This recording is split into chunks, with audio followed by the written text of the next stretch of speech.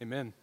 If you have a Bible, you will want to turn to 1 Corinthians 15, and whoever's running the slide, can we put that page number for the Blue Pew Bibles, because page 961, because I don't write it down. I probably should do that at some point in time. As I have said earlier, we are in week 3 of 4 in this series in 1 Corinthians 15, so next week will be the last time that I'll get to be preaching in this particular book. While you're turning there, I want to tell you a story about a young woman that on July 30th, 1967, a 17-year-old woman named Joni Eareckson Tada dove headfirst into the Chesapeake Bay for a summer swim. However, after misjudging the shallowness of the water, what resulted was Joni suffering a fracture between the 4th and 5th cervical vertebrae. And because of that fracture, she became a quadriplegic, which means that she was paralyzed from the shoulders down. Joni is alive today and doing, honestly, very well. She's bound, however, to a wheelchair for the rest of her life. And despite bouts of depression, anger, and even suicidal thoughts, Joni's persevering faith in Jesus Christ, it's been an incredible example to many. If you ever have a chance, she's written a number of books that really could be just very encouraging to anybody that's struggling in their walk in Christ. But she really is an incredible woman, and especially her faith in Jesus Christ is an incredible aspect of her. I mean, I'm going to read this quote here in just a moment, and you're going to kind of see the kind of faith that she has. She says in one of her works, she says, "I grew up in a little church where Sunday worship was serious business. Our church had kneelers," and if you don't know what those are, they're things that fold down from traditional church pews, and you would kneel down on them to pray. That her church that she grew up in had kneelers. When they confessed their sins together, they all got down on their knees to pray and to confess their sins. But after I, being Joni, broke my neck, all that changed. Never again would I kneel, and I really miss it. It's why I so look forward to heaven, when I will finally rise on resurrected legs. And you know what's the first thing I'm going to do? Drop down on grateful, glorified knees. I'll finally get the chance to kneel again at the feet of my Savior. My physical posture will be an outward expression of my worshipful heart. How does somebody that has lived that many years, I mean, we're talking almost now 70, if my math is right? Nope, that's not right. 40, 50, almost 60 years, here we go, 60 years of being a quadriplegic. How can somebody that has lived that kind of life with all the suffering and all the bodily damage that she's endured, how can somebody say such a thing like that? That I can't wait until I'm on resurrected legs so I can just bend them. How does somebody say that? I think what Joni says in this statement is something that Christians today, they don't even realize at times, that this is a reality for us in heaven. We will have resurrected bodies. We will be new creations as Jesus Christ brings the new creation in resurrection. And this is going to be the idea that we explore in this section of 1 Corinthians 15 in verses 35 through 49 this morning. In the new heavens and in the new earth that Jesus brings at the end of the age, we will have new resurrected bodies. And today we will see that resurrection matters because one day we also will have resurrected bodies. So read along with me in 1 Corinthians 15, starting in verse 35. Paul says, "But someone will ask, how are the dead raised? With what kind of body do they come? You foolish person. What you sow does not come to life unless it dies. And what you sow is not the body that is to be, but a bare kernel, perhaps of wheat or some other grain. But God gives it a body as He has chosen, to each kind of seed its own body. For not all flesh is the same, but there is one kind for humans, another for animals, another for birds, and another for fish. There are heavenly bodies and earthly bodies, but the glory of the heavenly is of one kind, and the glory of the earthly is of another. There is one glory of the sun, and another glory of the moon, and another glory of the stars. For star differs from star in glory. So it is with the resurrection of the dead. What is sown is perishable. What is raised is imperishable. It is sown in dishonor. It is raised in glory. It is sown in weakness. It is raised in power. It is sown a natural body. It is raised a spiritual body. If there is a natural body, there is also a spiritual body. Thus it is written, the first man, Adam, became a living being. The last Adam became a life-giving spirit. But it is not the spiritual that is first, but the natural, and then the spiritual. The first man was from the earth, a man of dust. The second man is from heaven. As was the man of dust, so also are those who are of the dust. And as is the man of heaven, so also are those who are of heaven. Just as we have borne the image of the man of dust, we shall also bear the image of the man of heaven. This is the word of the Lord, and praise be to God for it. The main idea this morning that we are going to be getting after in this passage is very simple. Resurrection matters because we will be resurrected bodily. Resurrection matters to us right now, here in the 21st century, as 21st century Christians. It matters to us because we will be resurrected bodily. And what we're going to be doing in this sermon is asking these two questions that Paul raises for us in verse 35.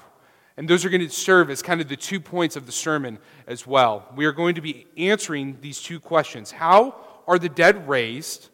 And with what kind of body do they come? So we're going to be answering those two questions. And ultimately what we're going to see is that they're going to be raised bodily. And they're going to be unlike anything that we've ever seen or known before. So, let's answer and seek to know the answer of this first question, how are the dead raised? Which I think we see in verses 36 through 41. I want to let you know, up at the forefront, the general answer to this question, how are the dead raised? Paul's answer is just very simply, the dead are raised with a body.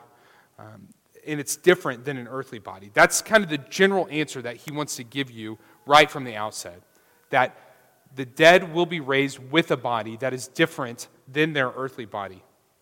Prior to our passage this morning, Paul has already answered the question theologically or biblically, how are the dead raised? We've been going over that the last couple of weeks. How biblically can somebody be raised back to life? And we've answered and found and seen that because Jesus was raised to life, those who place their faith and trust in him can also be raised to life as well. But in typical Paul fashion, he already knows the objections and questions that are going to come for these people that have been making this claim that there is no resurrection of the dead. He's been saying, if there is resurrection of the dead because Christ has been raised, some of you are going to say, well, how are the dead raised? And what kind of body do they come?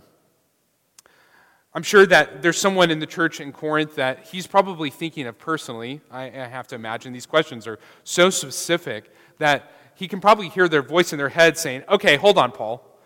But if they've been dead and they've been in a grave and they've been doing what dead people do in a grave, decomposing, aren't their bodies going to be kind of gross? Like, how are they going to be raised back to life? How exactly are they going to be raised if their bodies have been corrupted from being in this dead state? And I think that's why we see Paul respond so emphatically in verse 36 with, you foolish person. What you sow does not come to life unless it dies. Paul will elaborate on this idea in the following verses, but just as Jesus was resurrected with an actual body, it's a foolish idea to think that if Jesus was our forerunner, the one that we will copy in the resurrection, it's a foolish idea to think that if his body was glorified and raised back to life in an uncorrupted state, it's a foolish notion to think that our bodies as well won't follow that pattern. There are differences in the resurrected body and the earthly body. That's what we're going to be getting at.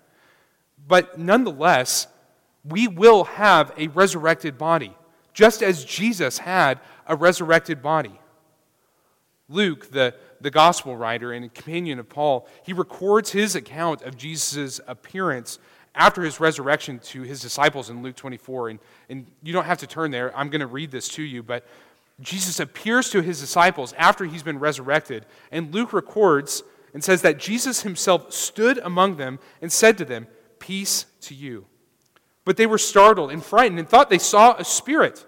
So Luke wants us to know and see that whenever the disciples saw Jesus resurrected, they thought he was a spirit. But Jesus responds, and he said to them, "Why are you troubled? And why do doubts arise in your hearts? See my hands and my feet, that it is myself. Touch me and see me. For a spirit does not have flesh and bones, as you see that I have." And when he had said this, he showed them his hands and his feet. And while they still disbelieved for joy and were marveling, he said to them, "Have you anything here to eat?" They gave him a piece of broiled fish, and he took it before them and ate before them. So what Luke is expressing here is that Jesus, knowing these disciples and how they've never seen a resurrected person in their life before, and they see this resurrected Jesus, and all they can think of is that he's a spirit. And Jesus, in his kindness, what does he tell them? He says, actually, look at my body. Touch my resurrected body. A spirit doesn't have flesh and bone as I do. And then I think Luke, and I don't know who he interviewed to get this aspect, but he tells us that not only did he let his disciples touch him and see him, but that he shared a meal with them, because spirits don't eat, but a physical body does. But as we know, because Paul has been proclaiming this to this church in Corinth, they've had a hard time believing this. There's still some who claim that there is no resurrection of the dead. In an effort to help, Paul gives them a couple of illustrations to see that this resurrected body, one, that it is indeed a body, is different than the dead earthly body they are thinking of. So Jesus' resurrected body, while it did have the holes from the nails in his hands and feet, he had a point in his body where the spear had thrust him through. It was still a different body. It wasn't the same as his earthly body. And Paul wants to sympathize with them here a little bit and show them, hey, there's actually a principle for this that I'm going to show you in just natural creation that you're going to see. So first he says in verses 37 through 38, he says, "And what you sow is not the body that is to be, but a bare kernel, perhaps of wheat or some other grain.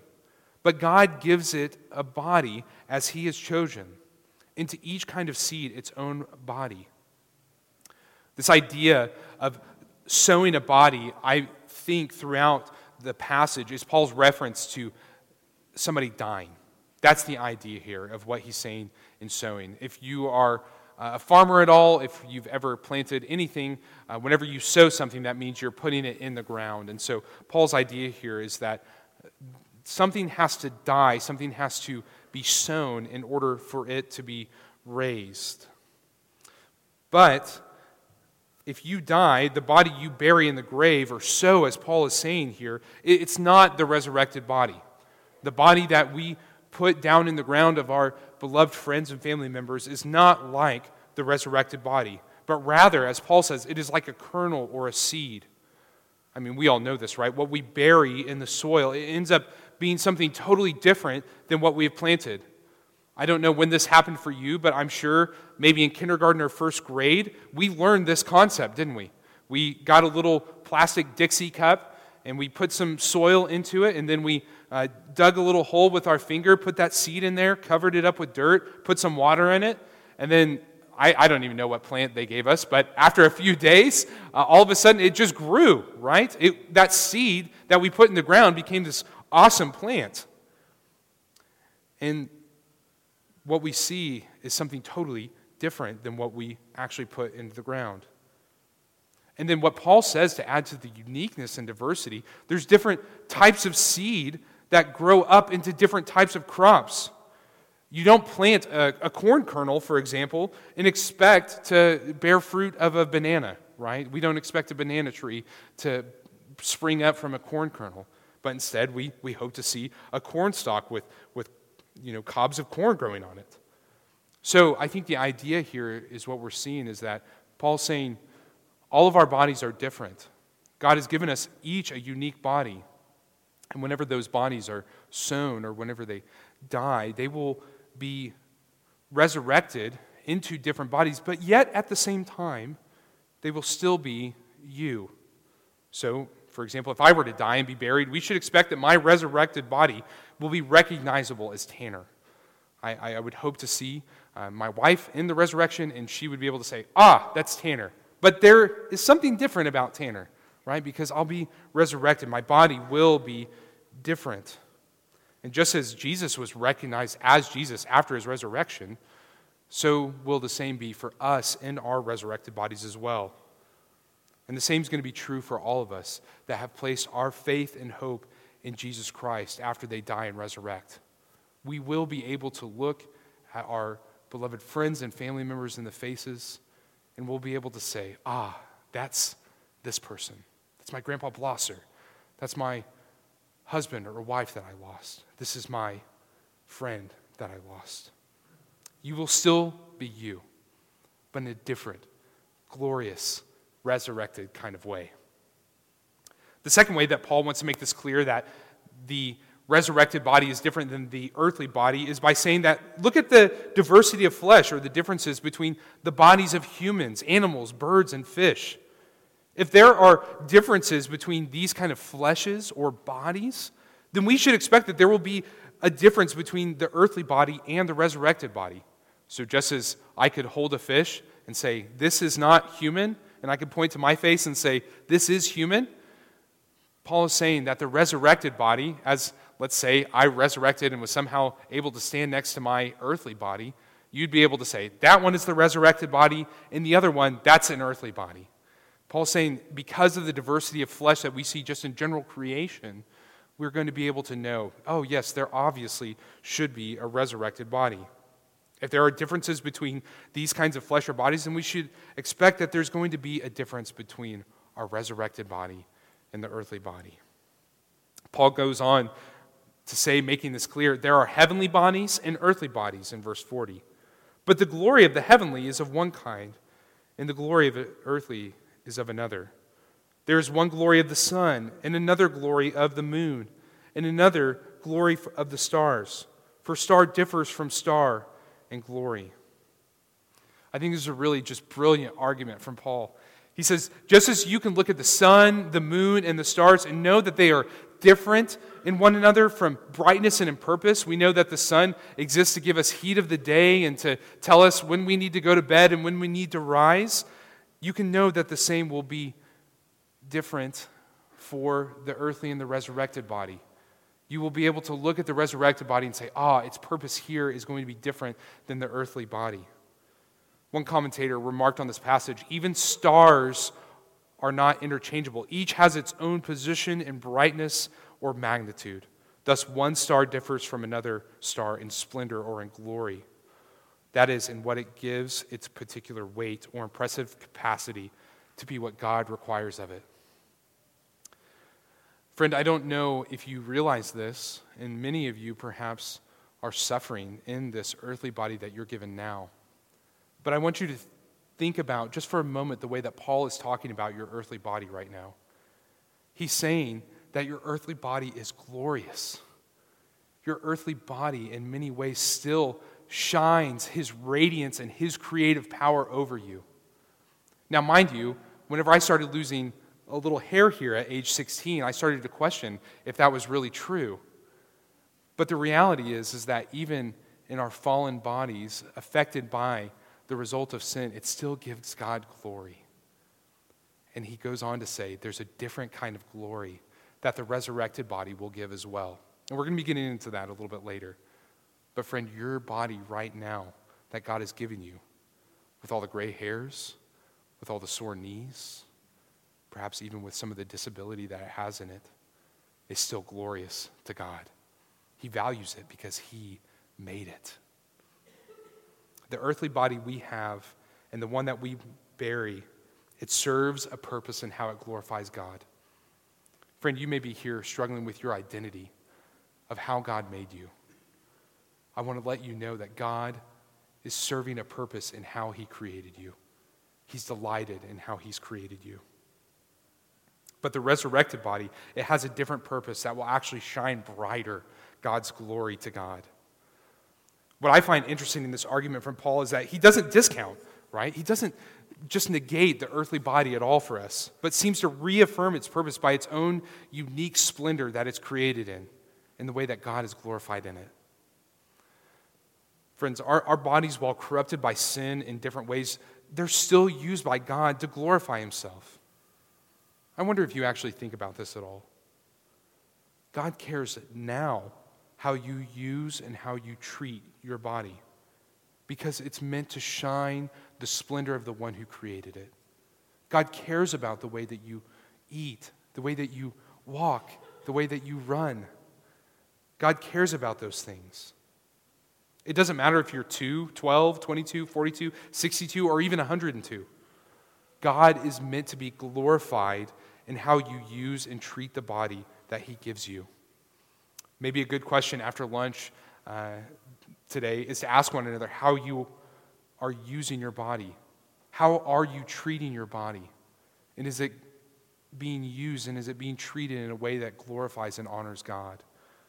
Because God can still get glory from it because he created it. And the reality is that if God can be and is glorified by our earthly corrupted bodies, if that's the reality, knowing if you were to just make a list, even right now, you probably have a mental list going of like, well, this thing is wrong with it and all these other things as well. If God can be glorified in those bodies, then how much more will he be glorified in our resurrected bodies that are different than our earthly body? So I think what we need to do now is look at this resurrected body in the second point, which answers the second question. With what kind of body do they come? With what kind of body do they come? Meaning, what will our resurrected bodies be like in verses 42 through 49? As we look through these verses, I see 5 different characteristics that Paul makes about the resurrected body. So we're going to start by looking first at verse 42. And Paul says, so is it, meaning the earthly body is different than the resurrected body in glory, so is it with the resurrection of the dead. What is sown is perishable. What is raised is imperishable. So the first thing that we see that our resurrected bodies are like is that it is imperishable. Imperishable. I think it's pretty straightforward, but the resurrected body, it's unable to perish, as in it will not have the damaging effect of sin. Very simply, our resurrected bodies cannot die. Whenever you are resurrected, the chance of you dying ever again, gone. What Paul is getting at here, though, it's so much deeper than never again dealing with aging or physical incapability or even illness. He is saying that the earthly body, it's actually corruptible. It's able to be manipulated in an evil way.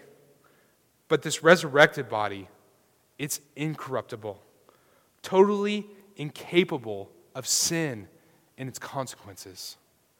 Friend, can you wrap your mind around that for a moment?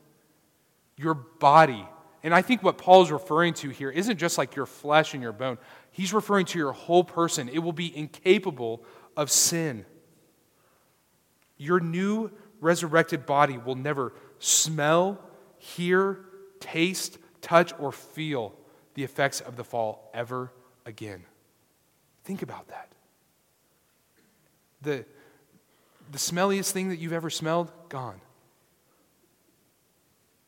The ache in your knee, gone.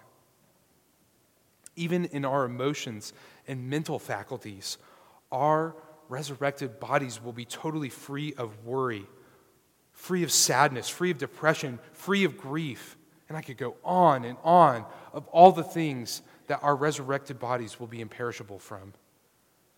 Just as the earthly body will die and be buried, so will all the damages of sin be buried and gone forever.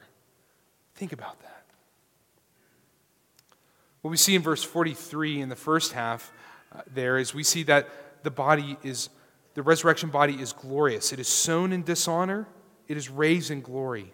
So it's glorious. Our resurrected body will be glorious. Our bodies that die, they dishonor God. Why? Because they're the constant reminder to him and to us that the power of sin is still present. The curse is still here. While we may bury our beloved friends and family with the hope of Jesus, we all know whenever we have to do that, we know that there's something not right about that. We know that there's something wrong by placing a person that has been buried in the ground, that's been created in the image of God. We know that something about that is not right. We can have as much hope in Jesus Christ as we want, but we feel deep in our soul that something's just not perfect here. But the bodies that God raises back in life, they are glorious. Why? Because they will give praise and glory to God just by their very appearance, just by their existing. Friend, what we do whenever we bury somebody is remind ourselves that that person still has the curse of the fall upon them. But whenever they're raised in a glorious way, glorifying God in a way that our earthly bodies cannot. They're glorious not only because they will not die, but they are glorious because they will finally display God's glory and they will appear attractive in ways that are so indescribably beautiful and so indescribably amazing that only God will be able to get the glory and praise. The first time I held my daughter, I couldn't imagine something so beautiful, so perfect. She was so lovely to me. As you all know, she's 2 years old. That's waned a little bit. But I still love her so much, and I still think she's so beautiful. But I can remember the first time holding her, feeling her skin against mine, and thinking, there's nothing more beautiful and perfect than this. And some of you know what I mean, if you've ever been a parent, what that feeling is of first laying eyes on our children. But Paul is saying here that our appearance in the resurrection, that feeling that we get whenever we hold that newborn child that seems so perfect and so beautiful, our resurrection bodies will be even more beautiful, even more perfect, giving God more praise than even that little beautiful baby. The second thing that we see in the second half of verse 43 is that our resurrection bodies will be powerful. They'll be powerful. The earthly body is sown or it dies in weakness. Our earthly body buried in the ground, it's a picture of decay. You and I know this, right? Especially as I'm approaching my 30s. For some reason, if I sleep the wrong way, every once in a while, my back will hurt.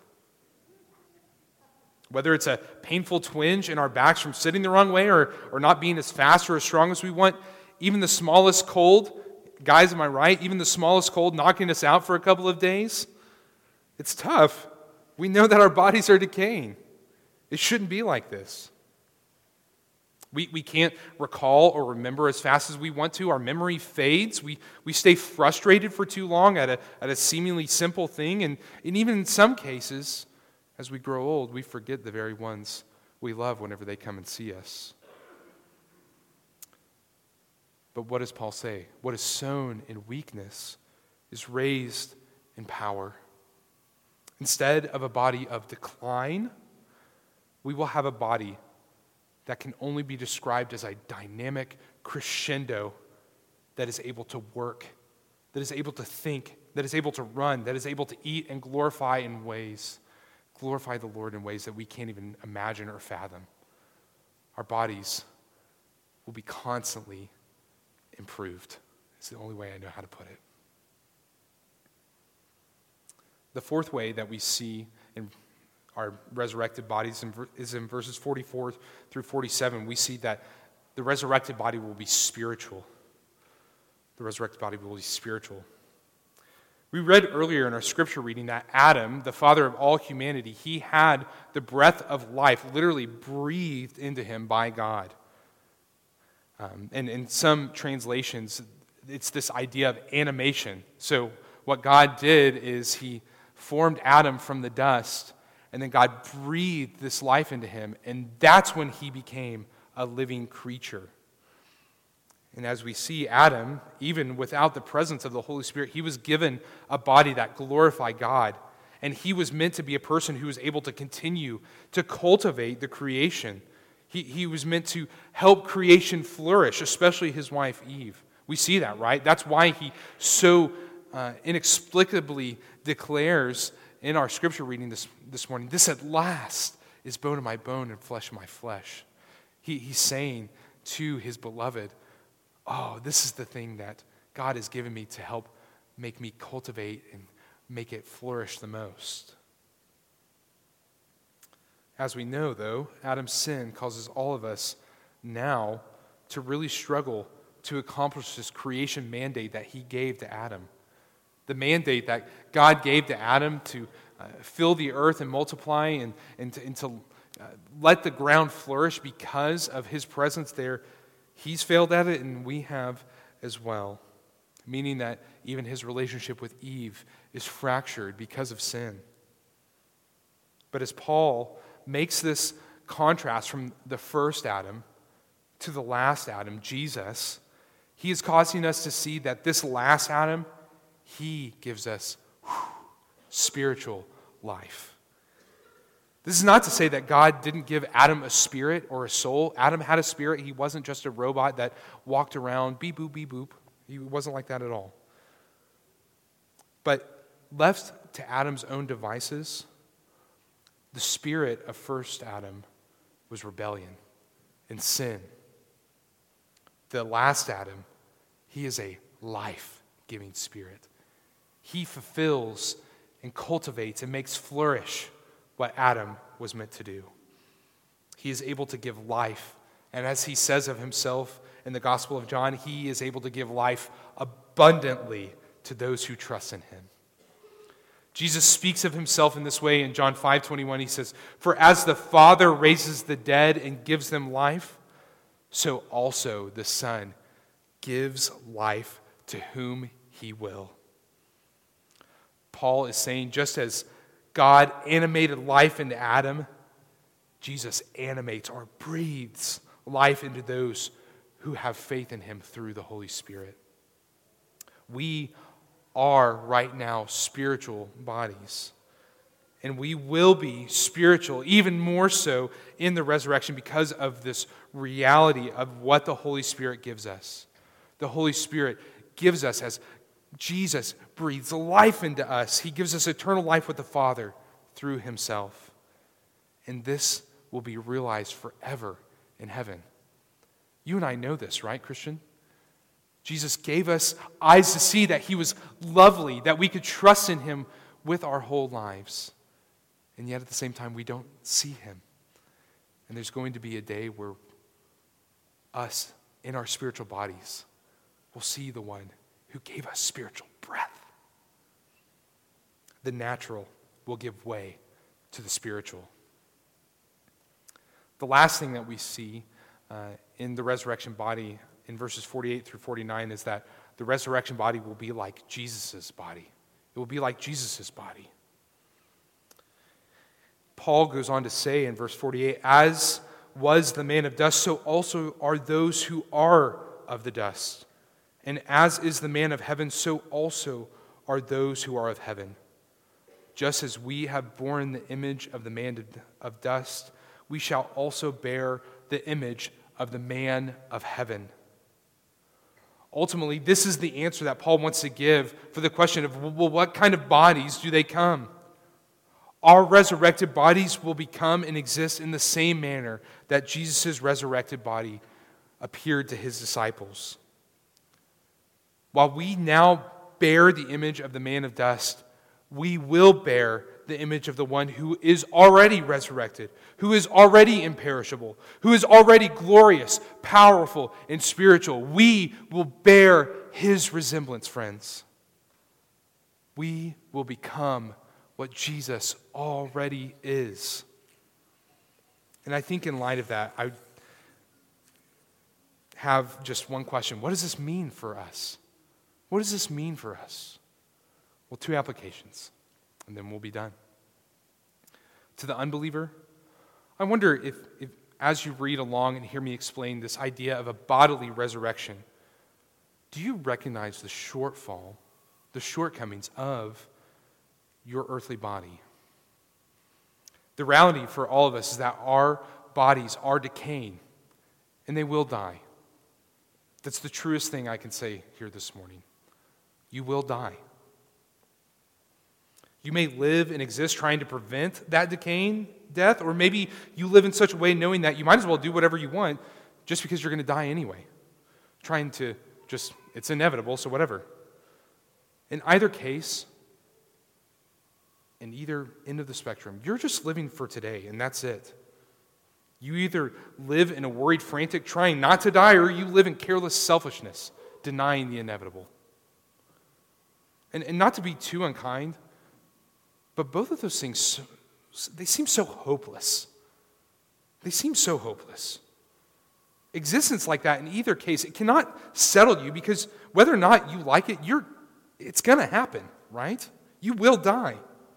Delay or deny as much as you want, there's a shortcoming. There's a shortfall in that kind of living. So not only is there a shortfall in your body, there's a shortfall in your kind of living. Friend, what I want you to know is for Christians, our understanding of a bodily resurrection, it gives us an incredible hope to live for today in such a way that we don't need to worry about delaying our death or denying its reality. Sure, we don't want to die. We don't want to suffer. But we don't have to totally deny or not ever embrace it at all. We actually know, as Paul says, the natural thing, death, it gives way to the spiritual. Friend, what hope do you have? We can look forward and have hope in death, knowing that we will be raised bodily in such a way that our eternal existence will be perfected. This life is not the end of all things for us, friend. And we hope that you would want to partake in what Paul describes here bodily.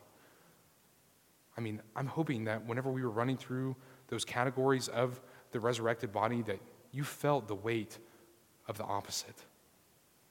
And if you want to talk about how to have a resurrected body and why your body is corrupted by sin, come and talk to me, come and talk to Joel, come and talk to any of the elders. We would love to share the gospel with you, to let you know that you also can partake in this resurrected body. For my brothers and sisters this morning, I hope you can see what you have to look forward to in this passage. It's a great thing.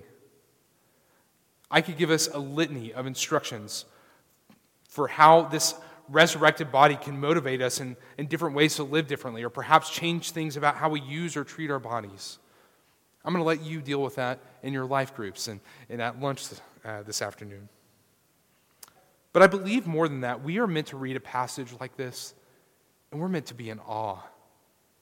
Truthfully, trying to preach a passage like this, it's hard. I'm trying to describe something that is somewhat indescribable. I'm trying to describe what only one person has experienced up to this point. What Jesus does for us in the resurrection, it's indescribable. Our salvation that God gives us is incredible. He saves us from sin. He turns away God's wrath. He gives us reconciliation back to the Father, and He gives us grace to live for today. Jesus gave us all of that.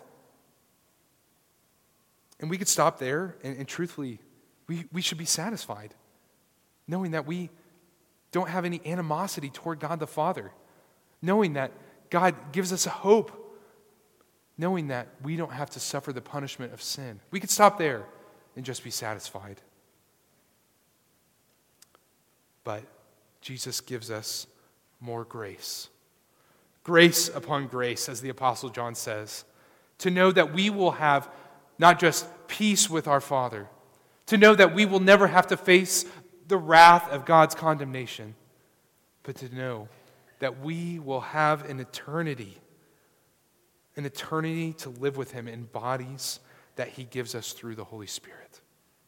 Bodies that are imperishable, bodies that are glorious, powerful, spiritual, and like His.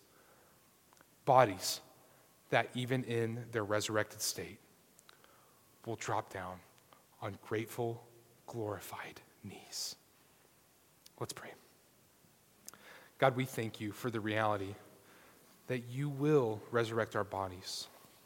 And so, God, I pray that that would give us hope to live for today and hope to know that for those that we have seen be sown into the ground, to know that they will be raised in power. God, we love you and we thank you and pray all of this in Jesus' name. Amen.